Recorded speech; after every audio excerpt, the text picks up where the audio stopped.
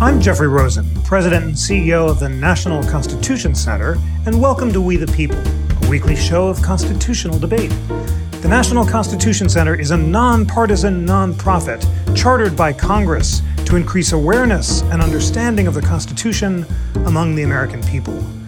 The coronavirus pandemic has dramatically impacted many aspects of American life, including the criminal justice system. Prisons have experienced serious outbreaks. Some states have released nonviolent offenders, and some trials have been delayed. On today's episode, we'll explore the constitutional and legal dimensions of challenges to the criminal justice system in light of the coronavirus crisis. I'm joined by two of America's leading experts on criminal justice and the Constitution. Paul Cassell is the Ronald N. Boyce Presidential Professor of Criminal Law and University Distinguished Professor of Law at the University of Utah. Professor Cassell was a U.S. District Judge for the District of Utah from 2002 to 2007, and he's argued cases relating to crime victims' rights before the U.S. Supreme Courts and many courts around the country. Paul, thank you so much for joining. It's great to be here, Jeff. And Emily Bazelon is a staff writer at the New York Times Magazine and the Truman Capote Fellow for Creative Writing and Law at Yale Law School. She's also a co-host of the Slate podcast, Political Gabfest. Her most recent book is Charged: The Movement to Transform American Prosecution and End Mass Incarceration, and it will be released in paperback in May. Emily, congrats on the paperback, and it is wonderful to have you back on the show. Thank you. Glad to be here.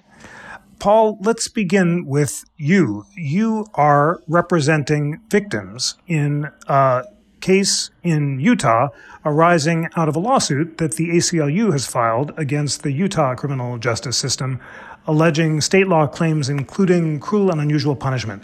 Tell us about the ACLU's claims and your counterclaims on behalf of victims. Well, thanks, Jeff. Yeah, it's a very interesting case. It's one I think that's similar to a lot of other litigation that's being brought around the country. Here in Utah, our Utah ACLU has put together general information suggesting that prisoners may be at special risk of COVID-19 infection and even dying of those kinds of infections. And so they have sought directly in our Utah Supreme Court the appointment of a special master who would have authority to release both prisoners from the state prisons and also detainees from our county jails, those who are being held awaiting trial or serving short sentences. And they've alleged, interestingly, you might think, the ACLU must be alleging a cruel and unusual punishment claim under the Eighth Amendment of our United States Constitution. But the ACLU has decided to make a different claim, one that's limited to the Utah state constitution. Like many states, Utah has its own all states have their own state constitutions, and like many states, we have parallel provisions forbidding cruel and unusual punishment, and we also have a provision that's interesting. It's only found in a couple of constitutions.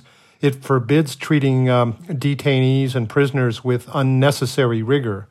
And so the ACLU has argued that keeping prisoners in close quarters with the COVID-19 outbreak violates Utah's cruel and unusual punishment clause and the unnecessary rigor clause.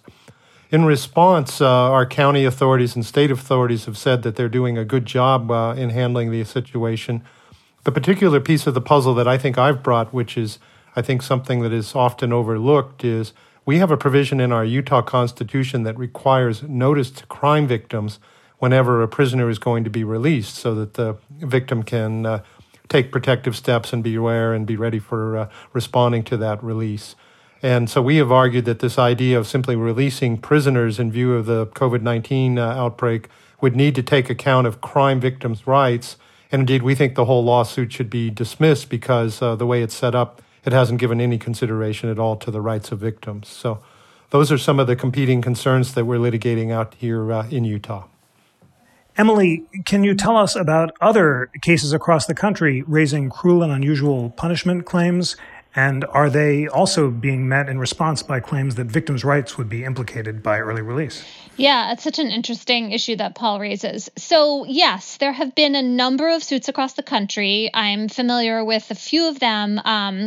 Yale Law School has been involved in bringing a suit in Connecticut against the Federal Bureau of Prisons for the way they're handling COVID-19 in the Danbury prison. There has been a successful suit so far in Cook County, which is Chicago, at their jail, where there was a really big COVID outbreak, and the county jail officials said, we're doing everything we can. We're providing soap and hand sanitizer and protective gear. And then along with the prisoners saying that was not true, some guards stepped forward to say, actually, we don't have those things and we really need them. So that seemed like a judge who was really dismayed at the record in front of him. And in terms of victims' rights, I think that there's some competing considerations here. So one is this question of basic safety. What can prisons and jails do to make sure that the people they are holding are being held in conditions where they're not subject to a high risk of infection, but they're also not being isolated in their cells for a really long time? That is a real kind of dilemma, I think. And then I think there are kind of different levels of concern. This isn't so much a constitutional issue so much as just like a policy one. But I think a lot of criminal justice advocates have been advocating for not holding people charged with misdemeanors, especially if they haven't been convicted. And there are ways to make jails less crowded that probably have many fewer implications for victims, right? Because we're talking about people charged with offenses that may have no direct victim involved. That's not always the case in misdemeanors, but it's often the case. And so that's another kind of piece of context here, that you can do some releasing that doesn't necessarily directly implicate victims' rights, I think. Paul, Emily raises a very interesting issue of the status of misdemeanors. Some police departments, including the Nashville Police Department, have announced that its officers will essentially stop making misdemeanor arrests, with the exception of domestic violence or driving under the influence. And other jurisdictions, including Washington, D.C., have chosen to immediately release almost 100 prisoners convicted of misdemeanors. An ACLU suit demands that an independent expert be appointed to make decisions about further releases. So tell us, please, about other cases around the country, both involving the voluntary release of misdemeanants, a decision not to arrest them, and suits arguing that holding misdemeanants raise cruel and unusual punishment claims. How are those faring? Yeah, it's an interesting question that you raise and that Emily is raising. I mean, let me just take a couple of bites at the apple here. It's interesting. You might think, okay, well, let's just let folks out who have been charged or convicted of misdemeanors, and that's the line we ought to draw. But as your question suggests, Jeff, and I think as Emily's comments suggest, that may not be the best line for deciding where we're going to start releasing people. You mentioned that in Washington, D.C., DUIs, obviously significant public safety risks involved with those, but even more significant are the domestic violence cases. That's been the ones that we've been focusing on here in Utah. A couple of my clients in the case in front of the Utah Supreme Court that we were talking about are victims of domestic violence related crimes. At least that's the charges that have been filed. And so you wouldn't want to, I think, simply say, well, this person has only been charged with the misdemeanor, we can sweep them out the door. Domestic violence has a way of escalating to potentially homicidal levels if it's not, the cycle of violence isn't interrupted. But in general, it's interesting when we look at what's happened over the last, 6 weeks or so here in Utah. Some of the jails are down about 50% in terms of the number of people who are held there. And I think frankly, our Utah county authorities and state authorities deserve a lot of credit. They've made an informed choice about which kinds of detainees could be released and which need to remain in custody. And I think Emily put her finger on sort of the first starting point for that dividing line would be, is this a victim-related offense or not? I mean, we could have a long philosophical debate about what is or is not a victimless crime or victim-centered crime. But I mean, I think we all have a sense that, look, the domestic violence case is quite a bit different from, a bad check case or something like that. And we can start to think about releases in that light. Emily, you wrote a piece at the beginning of the crisis on March 13th, arguing our courts and jails are putting lives at risks. You begin by saying that only a small number of courts and justice systems seem to have significantly adjusted their procedures to guard against the corona pandemic. That's putting tens of thousands of people at risk for no good reason. And you say it also makes sense to stop arresting and incarcerating people for technical, that is, non-criminal violations of parole and probation. Tell us more about why you think states are not doing enough and what you think they should do when it comes to lower level offenses. Well, when I wrote that in the middle of March, it was really hard to find examples of states or counties doing anything. I cited a few of them, as you mentioned. Since then, some states have stepped up. And it's interesting, you see some Republican conservative governors making important moves on this front. So in Maryland, Governor Hogan signed an order last week to release about 900 people. Iowa has released 1,200 people. And in Oklahoma, the governor, Kevin Stitt, has used clemency a lot more than some governors we usually call liberals, like Andrew Cuomo in New York or Gavin Newsom in California. So it's interesting to see these maybe surprising different calculations by different politicians. I am glad that you brought up people who are being yanked back in on technical violations. We have 4.5 million people in this country who are under what's called supervised release from courts, which means parole or probation. It's just a staggering number. And they can get rearrested for doing things like missing curfew or traveling out of state without permission. These are not crimes, except if you are under court supervised release. And right now, given the risk of COVID, to be sending people back to jail for these technical violations, like I said, it just seems like not the right balance of cost and benefit here for people's health. Paul, how would you characterize the very different decisions that Emily describes by different jurisdictions to treat misdemeanants and lower-level offenders differently? The Marshall Project contrasted Philadelphia, which has decided at the beginning of the crisis to stop bringing people arrested for nonviolent crimes like burglary and vandalism to police stations and jail, with New Orleans, where cases had already, as of a few weeks ago, reached 9 times the per capita rate of Philadelphia. Describe how jurisdictions are treating this challenge differently and where you think the balance should be struck. Yeah, it's an interesting question. I think one of the things that we need to keep in mind about our criminal justice system is that's a misnomer. It's actually criminal justice systems, as Emily and many others have written about. We've got 50 state systems, a federal system, and District of Columbia, and a variety of other jurisdictions as well. When we say we should be doing X or Y to respond to the problems, we probably need to be multiplying that by 50 because the conditions in Philadelphia may be very different than the conditions in New Orleans. I think it's going to be very interesting to go back in, let's say, a year from now and see, all right, how did things work out in Philadelphia? You mentioned that they're releasing, suspected burglars, for example. That would seem to me to be a move that has some significant public safety risks to it. But that's an empirical question.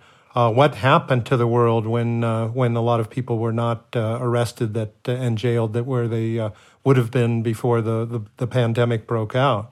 I think one of the reasons the ACLU and some of the other groups who are concerned about mass incarceration are bringing these lawsuits is that they think the results will be positive, that they'll be able to go back after the fact and say, look, we had all these folks locked up, we let them out, and the world didn't come to an end.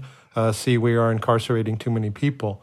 But there have been other voices that say, well, for every benefit, there may be a cost that needs to be considered, and some of these people who have been released have gone on to do other things. I don't want to argue by anecdote, but I will have to mention at least one anecdote that I'm familiar with here in Utah. As I mentioned earlier, our authorities have been very proactive in releasing people. But one of the first people they released within 48 hours had broken into a home and taken a woman at gunpoint and was holding her. Fortunately, the police were able to get there and rescue her, but she believed that if the police had not arrived, she would have been killed. So we're going to have to go back. I'm hoping researchers will take a look and see answer this question. This was either a good move in terms of saving money and reducing exposure to the COVID virus, or this was a bad move because it created lots of safety risks that ended up materializing. Emily, maybe one more beat on the policy question. How should states balance the urgent threats to the health of detainees with the possible costs of reoffense and also reinfection in the case of people who are being released? Have any states or localities struck this balance in a thoughtful way? Well, here's one thing to consider about the data, and I agree with Paul that not arguing by anecdote and looking at the empirical questions more broadly is really important. So we know that states like New York have reduced incarceration by more than 50%. Before the pandemic, the Rikers population was way down, and crime continued to decline. We also see significant reform to pretrial process in New Jersey that has also significantly reduced the jail rates there by 40%. Again, crime continues to decline. So I think that in places like New Orleans that have not had those kinds of reforms, there could be a really good reason to think that a lot of people are in jail who, from a public safety point of view, it's safe to release. I also want to note that at one point early in the crisis, the DA in New Orleans said he wanted to hold on to people because it would be better for them to be in jail than potentially out on the street because he wasn't sure if they had stable addresses. I mean, that's a kind of paternalism that, there's nothing in the Constitution that says you're supposed to be able to hold someone for their own good in a public health crisis. And so I think that's another thing to kind of take into account here. Where are these states and counties coming from? Finally, the problem with individual cases in which something goes wrong, like the one Paul brought up in Utah, is that they are real things that happen, and sometimes they can be tragic, but they don't take into account the hundreds or thousands of people who get out, whose families are joyful to see them, who are better off, and their communities are better off for having them there. We know a lot now about the huge costs of mass incarceration, and so I just want to push back on only thinking about the scary cases when we consider this, when there are so many actually very calm and orderly things that happen as a result of prison and jail releases.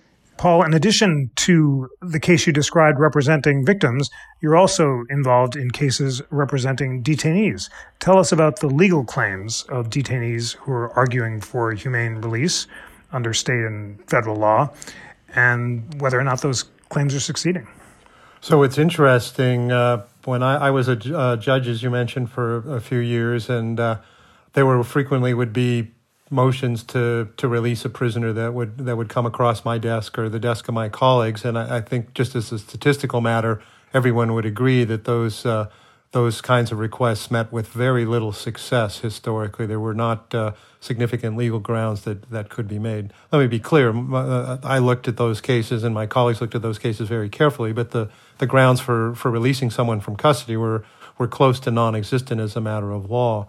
We've had two changes, I think, that are worth noting, and I'll be focusing here on the federal system, but I think there are some analogies in the state systems as well.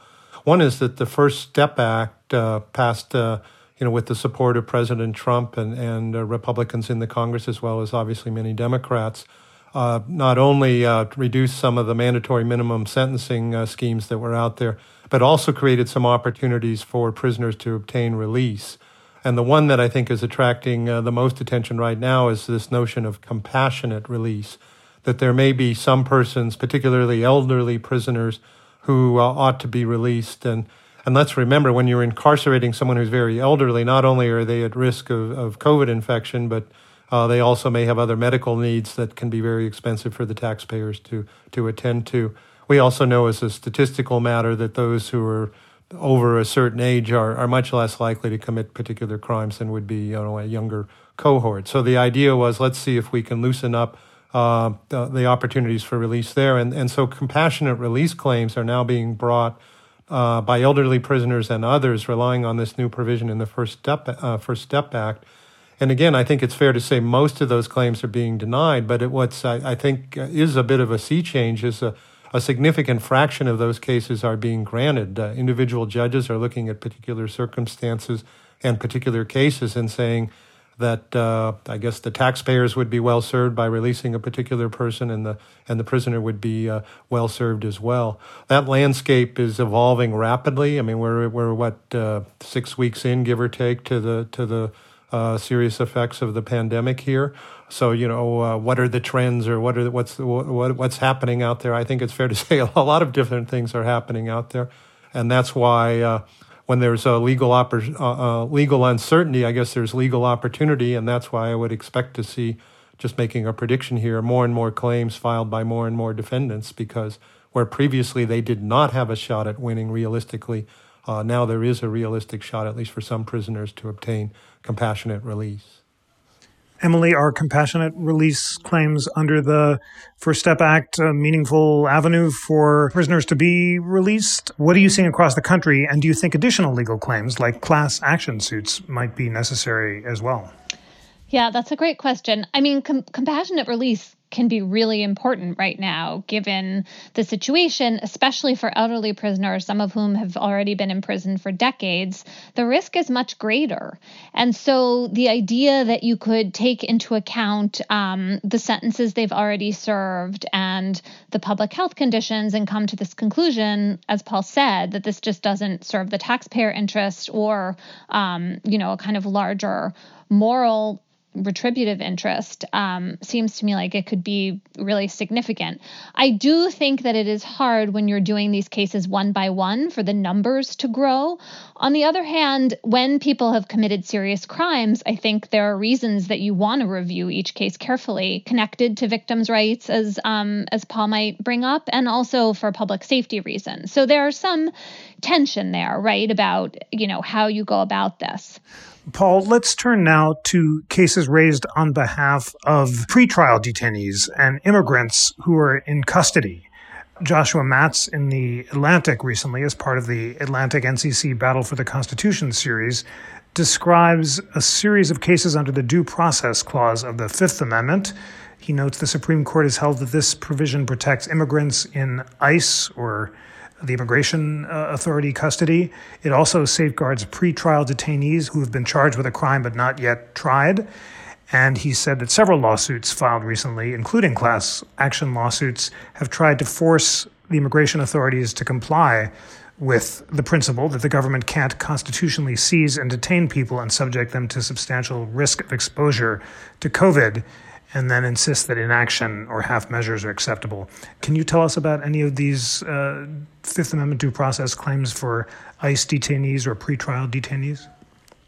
Yeah, it's an interesting point, and I know the listeners of your podcast like the details of some of the constitutional claims. So let's just unpack that a little bit and then turn into the details of the COVID litigation.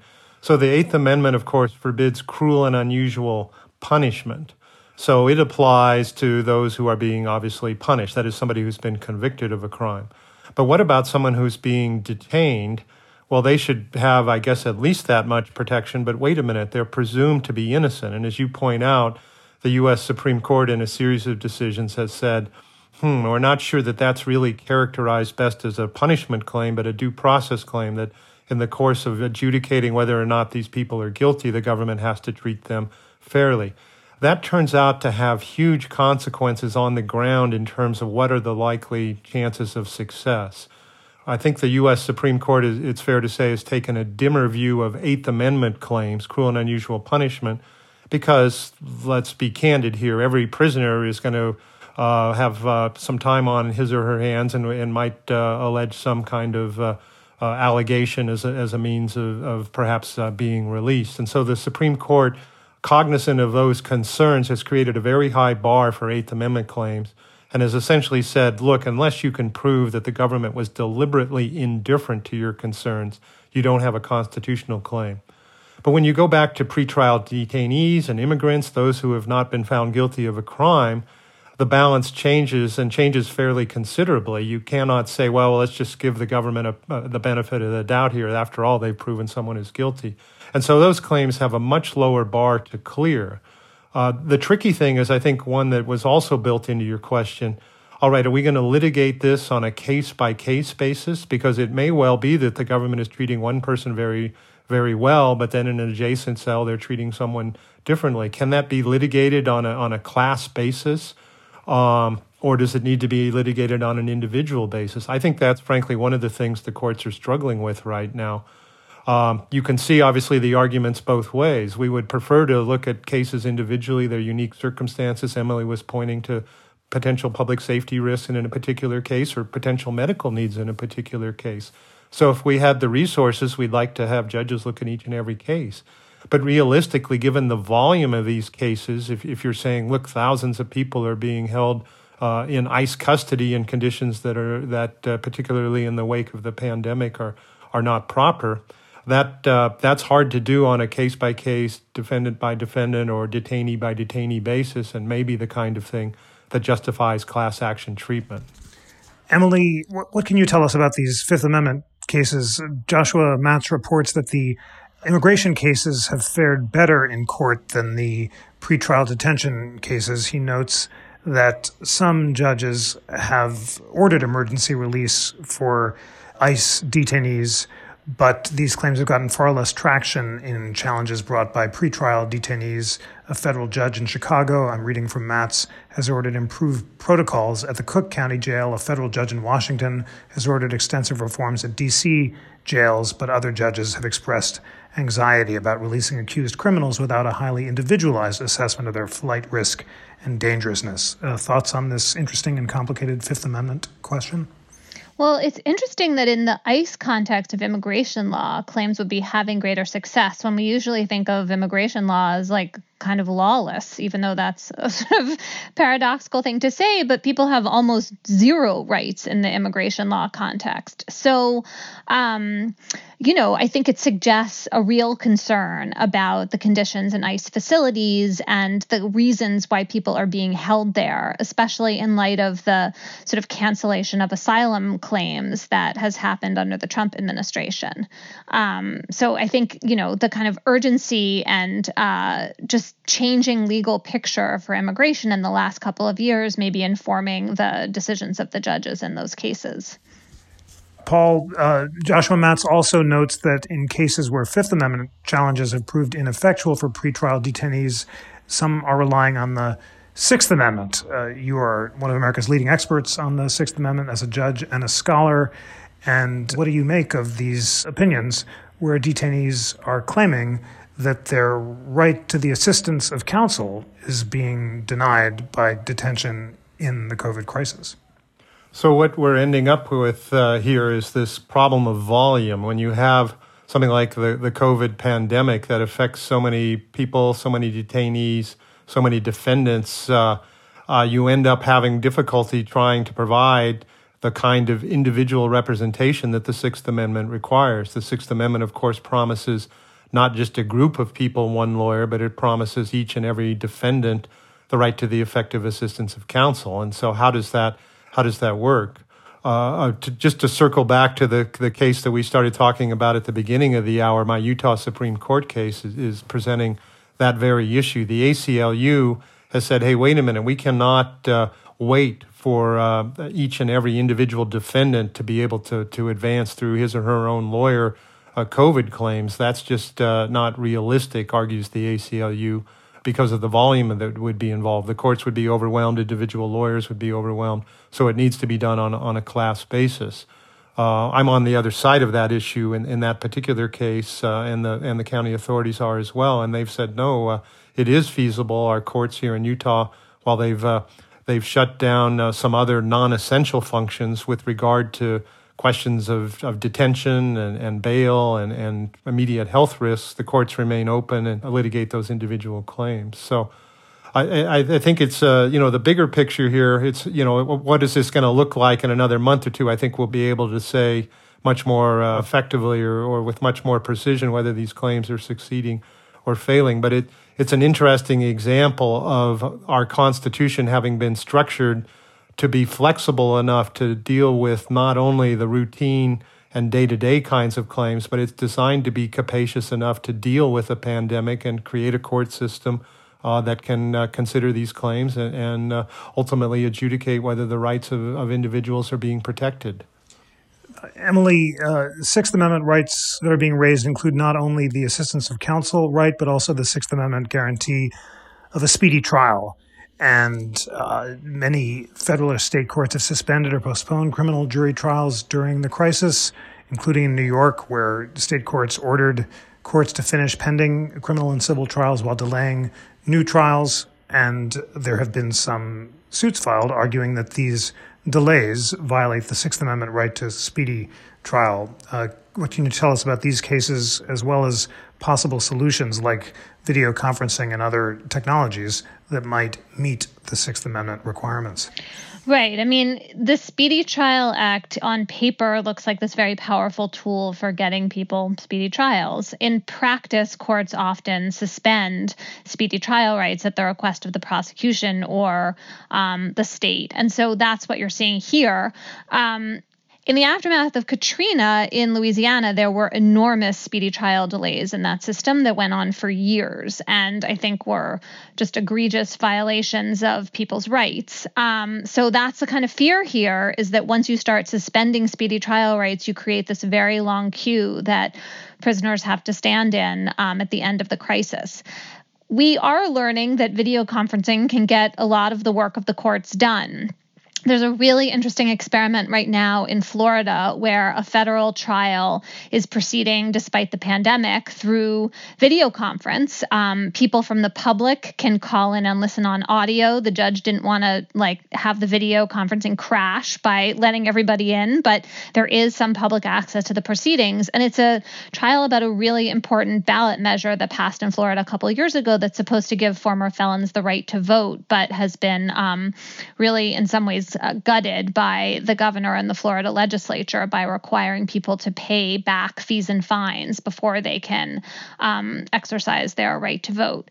So experiments like that, I mean, the Supreme Court, as you know, is going to video conferencing and a live audio stream for the first time ever in May. And I think that what would seem like a kind of common sense solution is that you take the people whose speedy trial rights you take the people whose clocks are running, who've already been held for a long time, presumed innocent, and then you try to make those trials happen using the technology and create a kind of line that way so that people don't wind up being in jail for years when they haven't been found guilty. Thanks for noting the Katrina example and, of course, the Supreme Court live oral arguments. Paul, you are a distinguished former federal judge. What do you make about video and audio technology as a possible solution to the long delays that are resulting from the crisis? And what factors did judges weigh in determining whether or not the Sixth Amendment right to speedy trial has or has not been violated in times of emergency? That's a great question, Jeff. The one thought that comes back to my mind when I hear these overarching questions about how are we going to do this, I recall Chief Justice Rehnquist very famously saying, look, the Constitution is not a suicide pact. You can't say, all right, I have a right to a speedy trial, so now I want 50 people in close quarters here coughing on each other and pick a jury. I mean, the Constitution was never designed to do something like that. It was designed to be interpreted reasonably in light of the circumstances that exist. And so I do think the one thing that's come out of the pandemic that, there are lots of obviously horrific consequences and adverse consequences, but I think it has served as a spur to technological innovation. I mean, it is a bit odd that our United States Supreme Court, one of the most renowned judicial institutions in the world, is just now getting up to speed with the possibility of doing a telephone conference argument. Of course, district court judges all around the country have long had telephone conferences for the convenience of litigants. It reduces expense considerably and can increase the speed of the proceedings considerably. Just to tell one small story to show how this is working. I do a lot of crime victims' rights litigation in Utah and elsewhere, and 2 weeks ago I was a participant in the first Zoom oral argument by our Utah Supreme Court. And it was interesting. It was exactly the kind of case that you were describing. It's a a case that involves victims' rights during a preliminary hearing, somebody who was accused of a serious crime but is presumed to be innocent. So the Utah Supreme Court wanted to move that case along rapidly, but at the same time hear the victims and the states and the defendants' constitutional arguments. And so they arranged for a Zoom argument, and the public could watch live, and the justices were all able to ask questions. And so I feel like that was a very efficient way to protect all the interests concerned, and I'm hoping that the courts will look at that more seriously.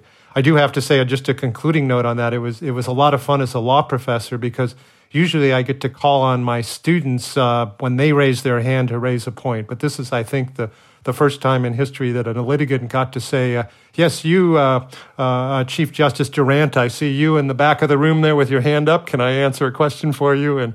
But other than that minor little glitch, I mean, the argument took a little bit longer to do because of the technological gaps here and there, but I thought it went extraordinarily well, and I'm hoping courts will think about those kinds of technological responses to what is a very difficult circumstance out there. Emily, your recent book, Charged, The Movement to Transform American Prosecution and End Mass Incarceration, which is about to be released in paperback, takes a comprehensive look at the costs of over-criminalization and makes recommendations for reform. How has the COVID crisis affected your thinking? What are we learning about our ability to release people? Are crime rates going up and down? And how will the criminal justice system be changed after the crisis is over? Well, so far, in a lot of places, crime is declining. Now, we don't know whether that's going to last. People are inside a lot more. Social distancing doesn't really lend itself to crime on the street. On the other hand, it's not gone. And so, we'll see whether this is a blip in the data or whether it's a longer lasting trend. I mean, to return to some of the points about empiricism that Paul was making earlier, in a sense, we're running a big experiment as a country.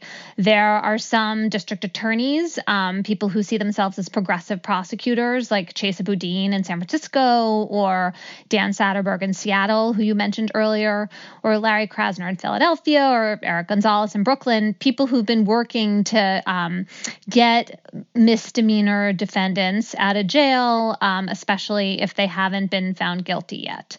And so those experiments are going on because there are lots of other jurisdictions where prosecutors and judges are not making those kinds of moves. And it will, I think the lesson that criminal justice reform advocates hope for is that they'll be able to show, look, this happened without a cost to public safety, and it proves the argument we've been making all along that so many people are being locked up who really don't need to be locked up from a public safety standpoint. And really they're behind bars and the reflection of a drive to increased punishment in America that dates from the 80s and 90s when crime was much higher. And the pandemic will actually allow us to kind of recorrect that balance in a more permanent way. If crime rises a great deal and those assumptions start to look flawed and faulty, well, then that will be a different kind of lesson. And I think, from the point of view of criminal justice reform, a real problem, perhaps. But so far, that's not what we're seeing. So in this very, I would say, still early moment, it looks pretty hopeful. Paul, you called earlier on the show for data. What questions should we be looking at as we make decisions about reform and over-incarceration after the pandemic is over? That's a great question. And it's interesting. I think Emily and I agree, and I think a lot of people around the country agree that this is something of a giant experiment. Let's take a look and see what happens here. Let me be clear. I'm probably a bit more skeptical than some people are that we can let folks out of prison or jails and not see bad things happen. But I'm hopeful that will be the case. I mean, clearly, if we could reduce our prison and jail populations, that would be a good thing for the taxpayers, good thing for, as has been mentioned, the people involved both inside and outside of jail and prison walls. I think, let me just predict where I see this going. I think what's going to happen in a year, we'll run the numbers and we're going to find that things did not work out perfectly, but that the sky didn't fall and it wasn't as though there were unprecedented crime waves out there. It's going to be, sadly, I predict, somewhere in the middle. And then the hard question becomes, all right, so we were able to release 1,000 people in New York, but the cost for that was 3 murders or whatever it's going to. I predict it will not be 0 murders. It will not be 0 serious crimes that have been committed. And then we will have a very difficult debate about, all right, what were the costs and benefits? I mean, this is, I'll take a little bit of a page of the critics of Governor Cuomo here, who has become known, I guess, as the even one governor. He has said that maybe I'm misquoting him slightly here, but the gist of it has been, look, if even one person is saved because we have closed down businesses or other economic activities, it's worthwhile. I think the interesting question for him and others who will be looking at this in a year is, all right, would it be worth getting rid of bail reform if it saves even one life on the streets of Chicago, for example, because we've now released a large number of dangerous people? I mentioned Chicago because my latest law review article here, if I can offer a small plug, is to look at the data in Chicago where reformers there have significantly expanded pretrial releases. Before the reform, I think about 80% of people in Chicago were released, and after the reforms, it was something like 90%. Well, there were consequences to that. The research that I've done along with one of my colleagues was able to show some increase in violent crimes. But the really hard question then is, all right, there certainly are benefits to letting people out early, but there are costs, and how are we going to balance those two things? I think that's going to be the debate we'll be having about a year from now. Thank you for that, and always great to plug law review articles on We the People. Emily, I don't want our conversation to end without noting that a recent WBUR investigation counted 15,000 cases in U.S. jails and prison so far. That's COVID cases, and 130 deaths. Some have noted that according to this count, we have more coronavirus cases in U.S. prisons and jails than many countries have in total, including populous countries like Japan, South Korea, Ukraine, and Pakistan. Do you agree or not with those who said that what's happening in U.S. corrections is a massive tragedy? And in addition to all we've discussed, what more should we be doing to deal with it? Well, I mean, I certainly agree that 130 people dying is a huge tragedy. I would also note that when a jail turns into a real hotspot for the virus, which we've seen, there's a huge danger to the community because staff, correctional officers who work in the jail or prison are also infected and then can bring that unwittingly home to their families and their towns. So it's not only for the sake of the people inside that we should be worrying and thinking about this. And I think that thinking about the public safety calculus in somewhat different terms because of the virus makes a lot of sense. One of the hardest questions always is, well, if, one more violent crime occurs, does that throw a wrench into any efforts to let people out? And it's an impossible test if that is the standard, but it has been one that's imposed because I think a lot of times when you hear one terrible story of someone getting killed, it seems like there's no way to justify that cost. I was writing about this very issue a couple months ago because Dan Satterberg, the DA we've been talking about in Seattle, advocated for the release of a few dozen lifers in Washington. And I was about to write this up, and then I was doing some research, and I realized that one of the people he'd released had killed someone afterward.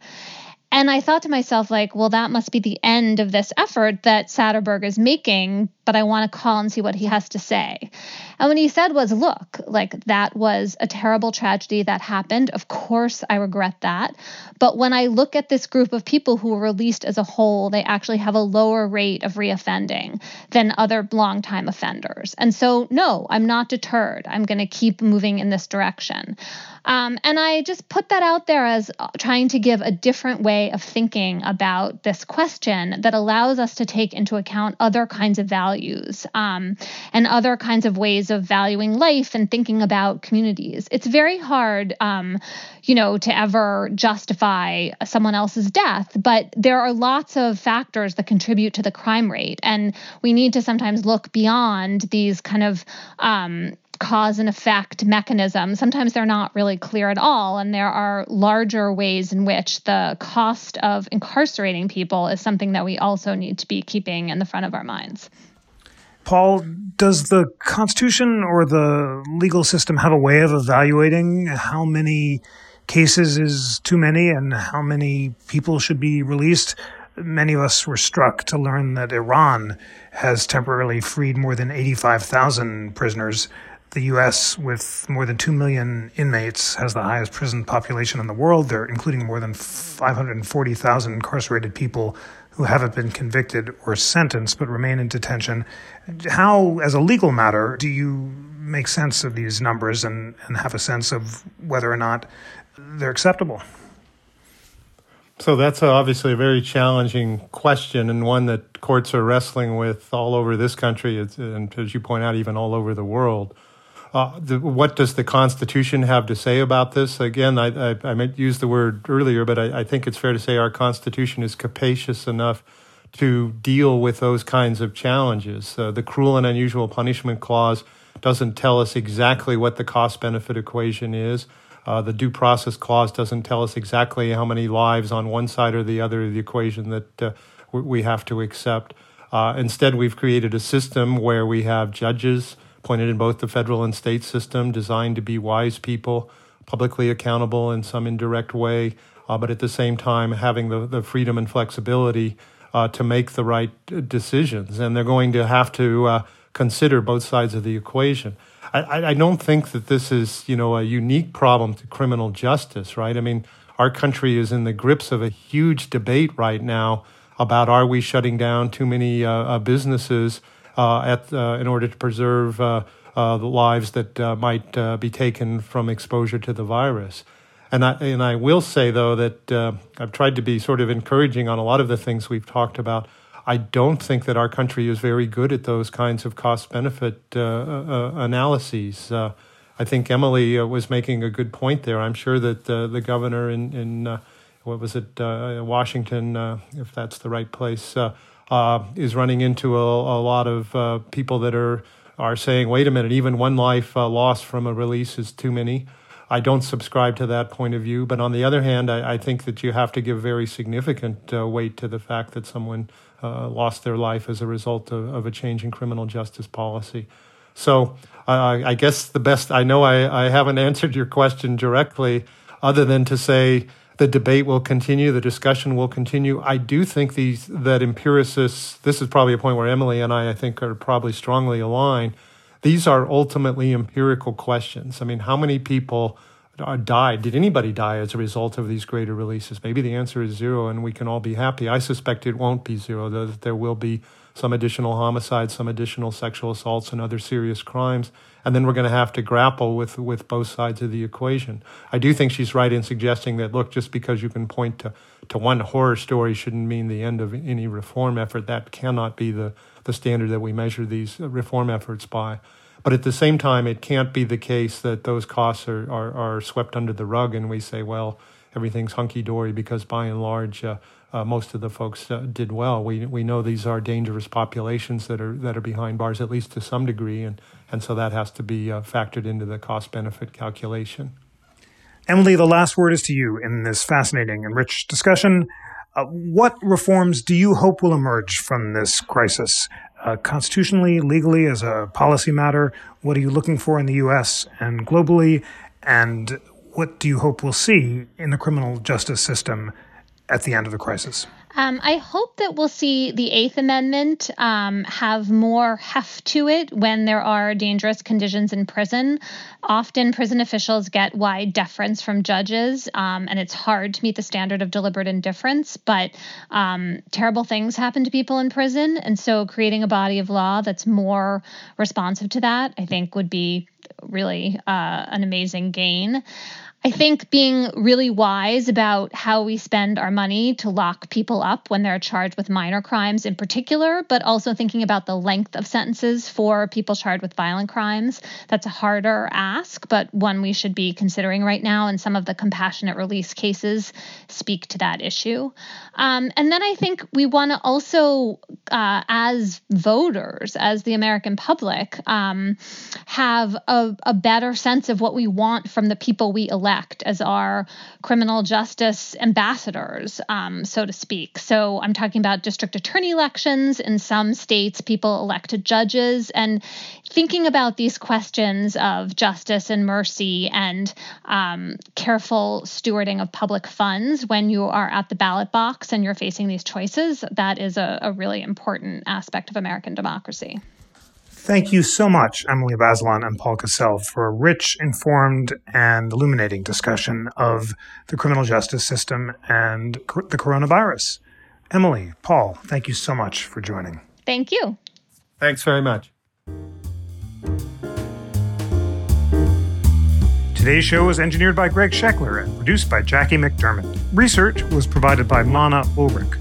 Please rate, review, and subscribe to We the People on Apple Podcasts and recommend our show to friends, colleagues, or anyone, anywhere who is hungry for weekly constitutional illumination and debate. And always remember that the National Constitution Center is a private nonprofit. These are such challenging times for all of us, and my colleagues and I at the center are so grateful to those of you who have written and sent donations of any amount to support our work, including this podcast. You can support the mission by becoming a member at constitutioncenter.org/membership, or give a donation of any amount to allow this wonderfully important work and all of my great colleagues who make it possible to keep doing it. And that's at constitutioncenter.org/donate. On behalf of the National Constitution Center, I'm Jeffrey Rosen.